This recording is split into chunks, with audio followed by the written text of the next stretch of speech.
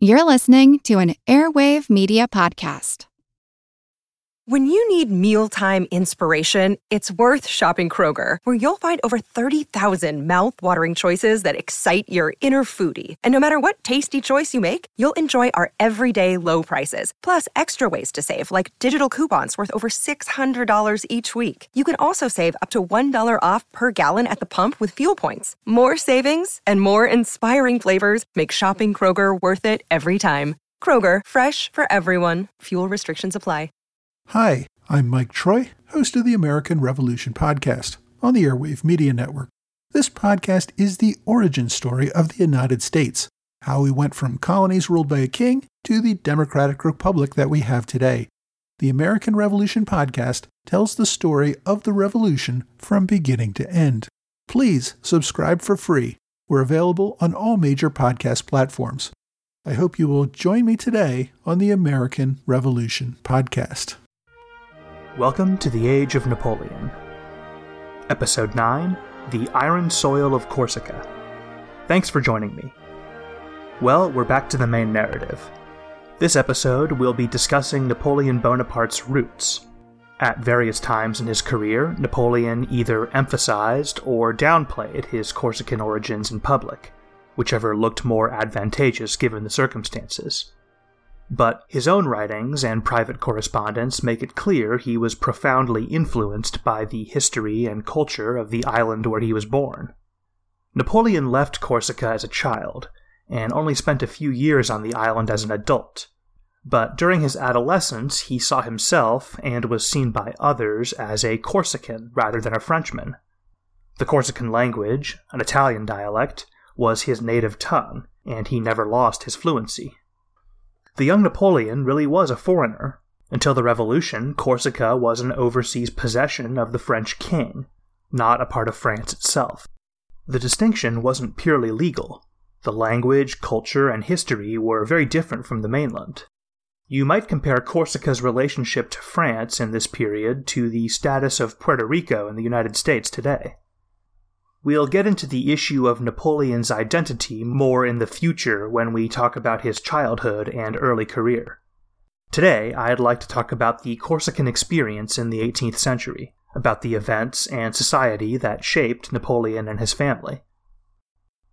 James Boswell, the great Scottish Enlightenment writer, visited Corsica and was a great admirer of its people.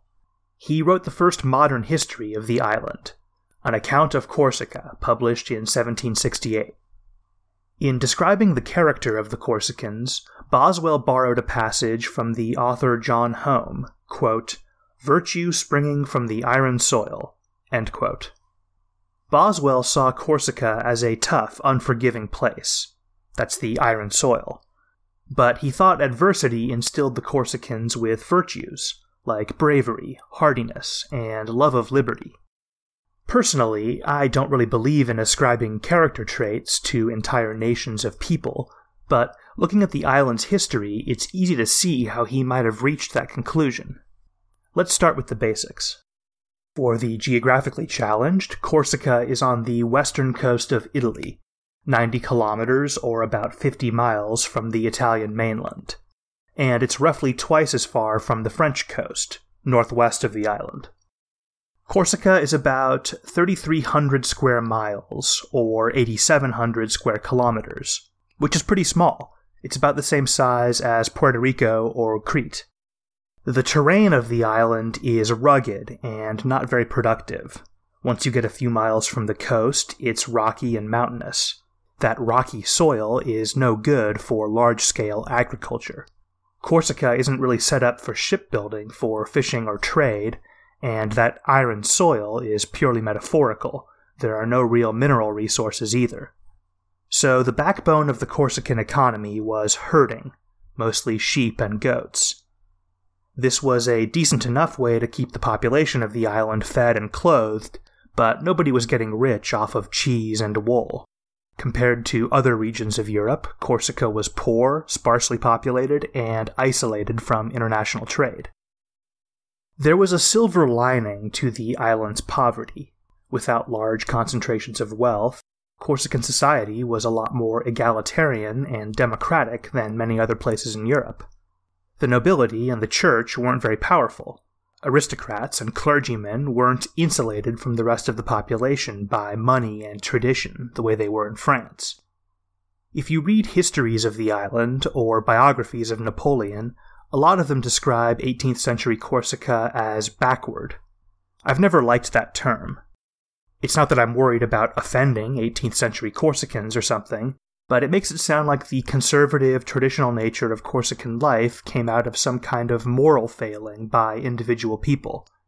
It's absolutely true that Corsica was old-fashioned and a bit of a backwater, but that was due to material circumstances, not because they wanted it that way. The island just didn't have an economy that would support a ton of dynamic human activity. And the Corsicans weren't ignorant. Like many Italian peoples in this era, they were wild for classical history, and very much identified with their Roman ancestors. It was the standard among wealthy families to send at least one son abroad to receive a university education, usually in Italy. But however you look at it, the truth was, there was a lot about Corsican life that hadn't changed since medieval times. It was a paternalistic culture built on a traditional conception of honor. State authority had always been weak, so politics and society were dominated by a clan system, networks of family loyalty and blood ties that went back generations. If an average Corsican had a grievance, say someone encroaching on the clan grazing land, the first instinct would be to take it to the patriarch of the clan, not to some magistrate or sheriff. And for a serious insult that impugned family or personal honor, it was generally considered acceptable to seek justice yourself at the point of a stiletto dagger. As Napoleon himself put it, quote, "Vengeance is a duty imposed by heaven and by nature." End quote. These private feuds pursued in the name of honor or vigilante justice are referred to as vendettas. Rural Italian vendettas were a popular theme in 19th century literature, which is how the word entered English. Romantic authors tended to exaggerate and sensationalize the practice, so there's a lot of bad information out there. Vendettas didn't always unfold the way you might assume from popular culture, but they really were an important feature of Corsican culture. So Corsica had always been a tough place, but in the 18th century, war and politics made it even tougher. In 1729, the island entered a period of rebellion and internal strife that would continue almost constantly until 1769. There were pauses, and the level of violence waxed and waned, but we're talking about 4 decades of civil conflict and foreign invasion. It had a profound effect on generations of Corsicans. It all started with an uprising against the Republic of Genoa. Corsica had been a Genoese possession for centuries, but the island certainly wasn't part of the Republic. Genoa treated Corsica much more like a colony. There was a period in which the Genoese government actually handed over administration of the island to a private bank to settle a debt. The Corsicans were given little say in the administration of their own country, but Genoese control was weak. They built 6 fortified towns on the coast to act as administrative centers and trading posts. But the Corsicans mostly ran their own affairs through that traditional clan system, especially in the rugged interior. The Corsicans had never really been happy with this arrangement. In 1729, economic problems and tax hikes pushed resentment into rebellion. The insurgents quickly seized control of almost the entire island. Genoese control over most of these areas had been mostly theoretical in the first place. They set up a provisional government in the mountainous interior, in the heart of Corsican resistance, away from the Genoese towns. The rebels seemed to have all the momentum, but their position was not as strong as it appeared. They didn't have any navy or artillery to speak of, which meant Genoa could hold on to those fortified coastal towns almost indefinitely. But the Genoese couldn't really press their advantage. They didn't have much in the way of an army. Genoa traditionally relied on expensive mercenary troops, and the Republic just didn't have the cash to hire a force big enough to completely occupy and subdue the interior. So, a stalemate ensued, and that's more or less how the situation stayed for years. Both sides shifted strategies and appealed to outside powers for help, but neither was able to gain the upper hand. There were attempts to negotiate an end to the conflict, but diplomacy stalled as well. And so, 2 whole generations of Corsicans grew up in front of that backdrop of guerrilla warfare and political instability, including Napoleon's parents. But what's really remarkable about the Corsican Rebellion isn't its length. It's the progressive, modern state the insurgents were able to build in the shadow of the conflict. By the mid-18th century, the rebel Corsican Republic had an elected assembly, independent judiciary, universal adult suffrage, including women, and a written constitution that recognized a universal human right to self-government. On paper, this was the most liberal state in the world. If it had been founded 100 years later, it still would have been ahead of its time. Corsica may have been poor and off the beaten track, but it came to be recognized as a beacon of progress by many of the great thinkers of the Enlightenment. The progressive rebel government is what led Jean-Jacques Rousseau to claim, quote, "Someday this little island will astonish Europe." Voltaire described the rebel armies this way, quote, "The main weapon of the Corsicans was their courage. Bravery is found everywhere, but such actions aren't seen except among free people." End quote. As far away as America, the New York City chapter of the Sons of Liberty, a radical, patriotic secret society, named their paramilitary wing the Corsicans, in recognition of the islanders' bravery and the ideals they shared. Intellectuals and radicals had been following events on the island almost since the beginning of the rebellion, but it was James Boswell's book that turned that elite interest into a kind of Corsica mania that rippled through the reading public all over the Western world. An account of Corsica was unabashedly pro-rebel and anti-Genoese. Boswell even included an introduction written by Pasquale Paoli, a prominent rebel leader. Paoli hoped an account of Corsica would, quote, "make known to the public the bravery and piety of those who have shed their blood in defending their rights and the liberty of our country." End quote. He definitely got his wish. Boswell's book was a bestseller, and Corsican independence became the cause célèbre of the era. If you lived in the mid-18th century and were influenced by the Enlightenment, Free Corsica would have been your version of Stop Global Warming or Save Darfur. The man who wrote that passage became the face of the cause. Pasquale Paoli made a good symbol for Corsican freedom. He was almost single-handedly responsible for the liberal constitution and had led rebel armies to more victories over the Genoese than anyone alive. Paoli was an absolute titan in his own day, one of the most famous men of the age. Historians have called him the Che Guevara of the 18th century. His contemporaries would probably be shocked to learn that he's been largely forgotten. Here's a little taste of how some of Paoli's supporters talked about him. This is an excerpt of a poem that appeared in Edinburgh, Scotland's Weekly Magazine in July of 1769. Quote, "Where self-approved by honor's strictest plan, you find the patriot, hero, and the man. Immortal honors shall around him wait, and virtue form his dignity and state. Her loudest trumpet fame shall lift on high, and laurels thus acquired shall never die. Such, great Paoli, thou mayst justly claim. Such are thy honors, such thy trophied fame. A bleeding people all look up to thee, the guardian of their liberty. Friend, father, general, all in thee combine, and all attend to thy great design."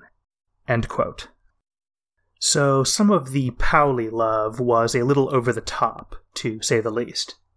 Boswell was known to attend costume parties dressed up as a Corsican freedom fighter. It's all a little ridiculous, but you have to remember, if you were the type of person who believed in democracy, limited government, and popular sovereignty, Paoli was your guy. There was really no one else. In the late 1760s, George Washington was a wealthy Virginia planter whose 15 minutes of infamy in the 7 Years' War were long forgotten. Thomas Jefferson was a wealthy young lawyer of no real reputation. Thomas Paine was an anonymous English schoolteacher. Georges Danton, Maximilien Robespierre, and the Marquis de Lafayette were all children. The Enlightenment had plenty of thinkers, but no heroes yet. No one until Paoli. Of course, it wasn't just the foreign literati who idolized him. The Corsicans called him Babou dia Patria, the father of the homeland. For most of his life, he was recognized as the unquestioned leader of the nation by the vast majority of Corsicans. Paoli was practically deified both at home and abroad. Looking at his achievements, you can't help but think even the most excessive praise makes a little sense. He gave this so-called backward little island the most progressive system of government in the world. He led poorly equipped peasant militias to victory over expensive armies of professional mercenaries. The clan system and tradition of vendettas had made Corsican society fractious and unstable. The rebel side of the war was prone to infighting and political backstabbing. Paoli successfully united all of the various factions under his own rule. His administration reformed the clan system and tried to incorporate it into the official democratic structures of the government. Under Paoli, the vendetta was banned, and the rule of law brought to every corner of the island. I'm not a fan of the great man theory of history, but in this particular case, it's hard to deny Paoli's individual role ushering in an era in which a tiny war-torn backwater became the envy of enlightened Europe. So, how did he do it? For starters, he had some help from his family background. His father, Giacinto Paoli, had been one of the original leaders of the uprising against Genoa. But the elder Paoli fell out of favor and went into exile on the Italian mainland. Corsican politics were treacherous at the best of times, and the added stress of the rebellion made them absolutely cutthroat. So Pasquale Paoli spent his teenage years in Naples. But the Paolis landed on their feet. The King of Naples welcomed them with open arms, and the young Pasquale was given a first-rate education. It was here where he was exposed to the writings of the Enlightenment, and became a committed convert. Like a lot of literate Corsicans, Paoli grew up reading the classics, and practically worshipped the Romans. This was something he had in common with many of the leading figures of the Enlightenment.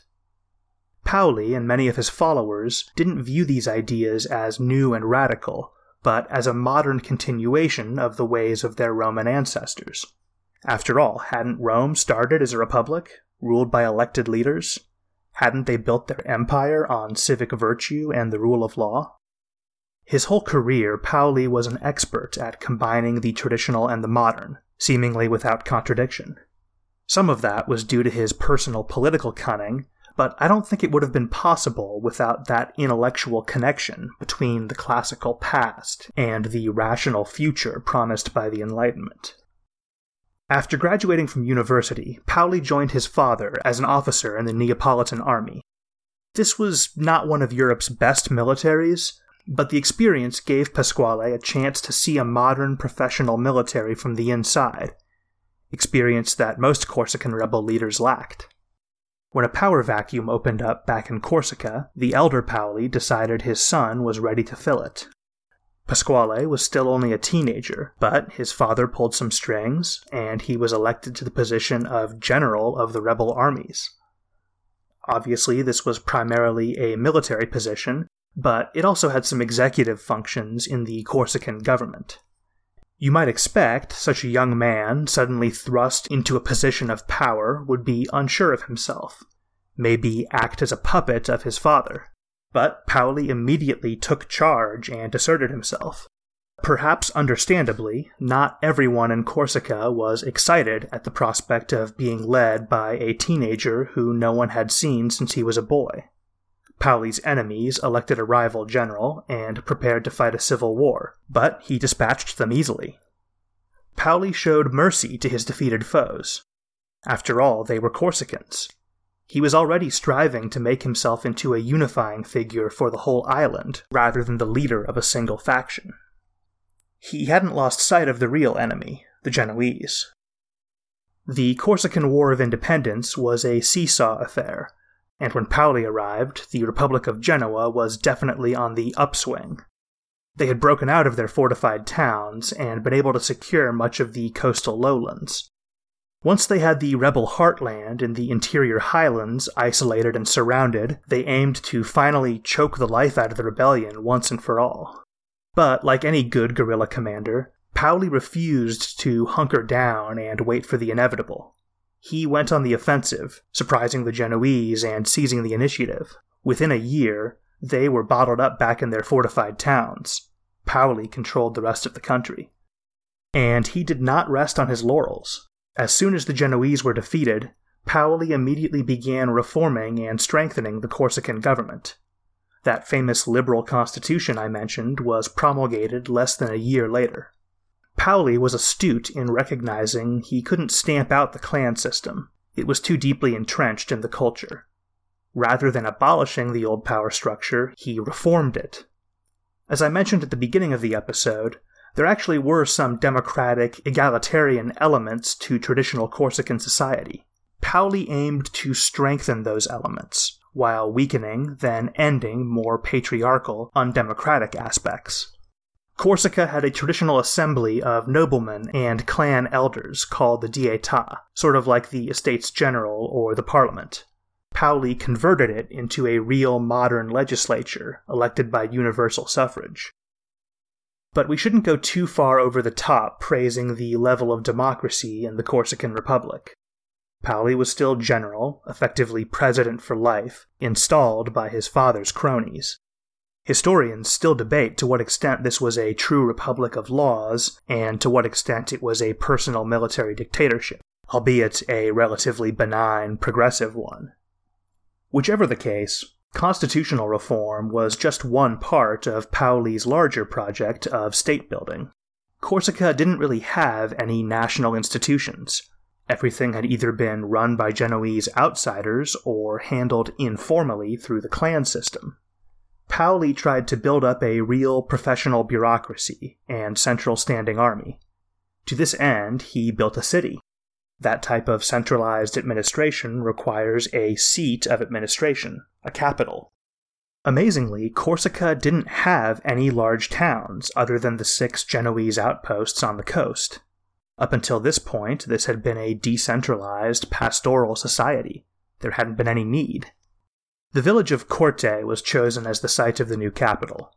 It's right in the middle of the island, in the roughest part of the highlands, far from the Genoese and near the heart of the rebellion. The jewel of this new city was a university, the first in Corsican history. Corte never grew into a metropolis. By the time of Paoli's death, it only had a population of around 2,000 people, barely more than a village by modern standards. Whatever Paoli's ambitions, Corsica still just didn't have the economy to support a major urban center. But Corte was successful as a center of administration. The project proved that the Corsicans were capable of modernizing their country themselves, without the oversight of a colonial master. All of Paoli's achievements we've talked about so far were realized in under 15 years. It begs the question, how did he maintain such a rapid pace of change? The most obvious answer is that his military victories paved the way. After decades of war, Corsicans probably would have gone along with almost any leader capable of delivering some level of security. But there's more to his success than that. Those victories would not have been possible if Paoli hadn't been able to swiftly defeat and outmaneuver his Corsican political opponents and unify the rebellion. His democratic centralizing reforms were incredibly radical. Sure, all the military success gave Paoli a lot of political capital, but enough to totally transform society? Paoli was a good general, but I think you see his true genius in politics. He was an expert at gauging his audience and giving them what they wanted. To the traditional-minded rebel clan chieftains of the interior highlands, Paoli presented himself as an old-fashioned guerrilla leader, his father's son, a patriot fighting to defend their traditional rights, kind of a Corsican Robin Hood. To more commercially minded lowland Corsicans, Paoli projected an image of stability and progress, a unifying leader who could deliver peace, and whose reforms would modernize the country and bring the blessings of a strong centralized state. And as we've seen, when it came to the international stage, Paoli loved playing the role of Enlightenment hero to his intellectual admirers. The image he projected abroad was of a kind of rustic philosopher-warrior, part noble savage, part cosmopolitan man of letters. Just as comfortable discussing the finer points of Montesquieu as he was conducting swashbuckling raids against the Genoese. Obviously, none of these images is a complete picture of Paoli. These are simplistic political narratives crafted to paint him in the best possible light. But there's also a grain of truth to all of them. Paoli was a complicated man. There were many sides to him and many influences on his character, and for a time at least, he had the energy, skills, and political capital to deliver on his promises. I think all great leaders do this to a degree, try to simultaneously inhabit these different versions of themselves. Almost inevitably, there comes an impasse, a moment in which those competing images come into conflict, and the leader must choose which of his audiences will be disappointed. Unfortunately for the Corsicans, their new republic would not last long enough for that moment to come for Paoli. Ironically, it was Paoli's successes which set into motion events that would lead to the conquest of the island. In the wake of Paoli's victories, the Genoese were confined to their coastal strongholds, yet again back to square one. They had been fighting the rebellion for decades, and had nothing to show for it. Under Paoli, the rebels were well led and increasingly well organized, stronger than ever. It was now clear to the Genoese leadership they simply did not have the resources to secure victory. There was no denying that Corsica had become a quagmire, and they wanted out. So, Genoese diplomats began making overtures about their openness to selling Corsica. It didn't take long for representatives of the King of France to come knocking. France was looking for a way to expand its power in the Mediterranean, and they'd had their eyes on Corsica for some time. In 1764, the deal was signed. How Genoa could sell something they didn't actually control was obviously the elephant in the room, but both sides had good incentives to overlook this particular detail. Both sides knew what the French were really buying, a legal justification to seize the island. France insisted the treaty remain a secret. This was a tricky proposition politically. They spent years trying to build up their influence in Corsica, hoping to quietly pave the way for a peaceful transition to French rule. Well, the Corsicans had been willing to fight the Genoese for decades, and they were stronger and more confident than ever under Paoli, so you can probably guess how well that peaceful transition went over. In 1768, the French gave up on doing things quietly, and began building influence in the loudest way possible, flooding the island with troops. In the face of overwhelming force, some Corsicans gave up, but Paoli and his closest allies resisted. Just as they had against the Genoese, they fought well. Paoli even handed the French a few surprising defeats, but it was hopeless. Paoli could only scrape together a few thousand men at a time, mostly poorly trained militia. The French had a nearly endless pool of disciplined professional soldiers. By early 1769, the French army was closing in on Corte. Paoli and his small army made one last disastrous attempt to hold them off. Then the general and his entourage boarded a ship bound for exile in London. Sporadic guerrilla resistance continued, but the French were in control. They governed the island from those former Genoese strongholds on the coast, not from Corte. The new university was closed down. It wouldn't reopen until 1981. Paoli received a hero's welcome from his British intellectual admirers, but Corsica never left his mind. Paoli is a fascinating figure in his own right, but there's a reason I'm spending so much time on him.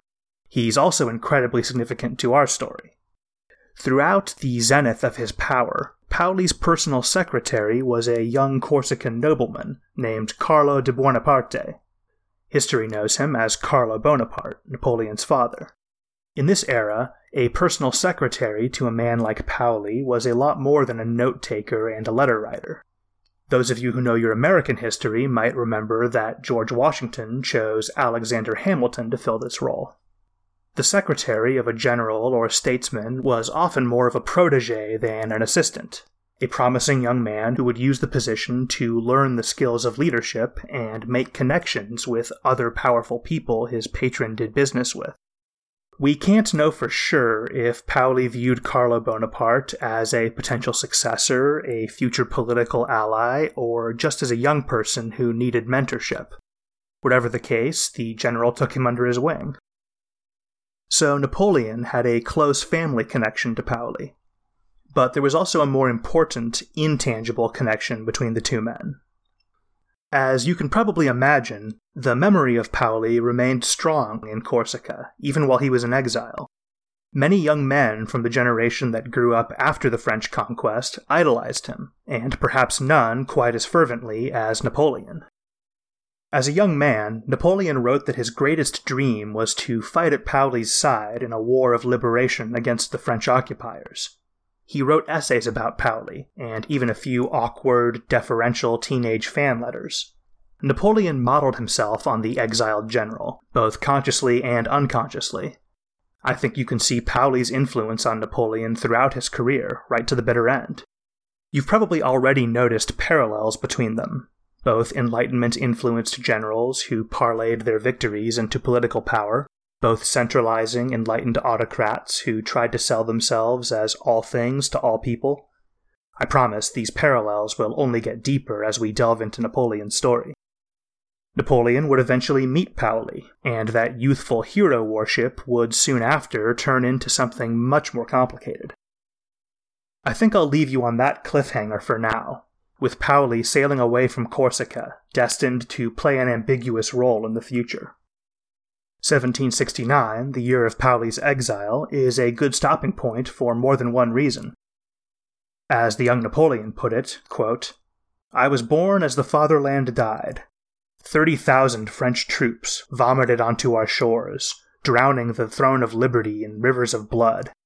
This was the horrible sight I first saw." End quote. To put it less dramatically, Napoleon came into the world only a few months after his hero's defeat. Next time, we'll be talking more about the Bonaparte family and Napoleon's early life. Until then, thanks for joining me.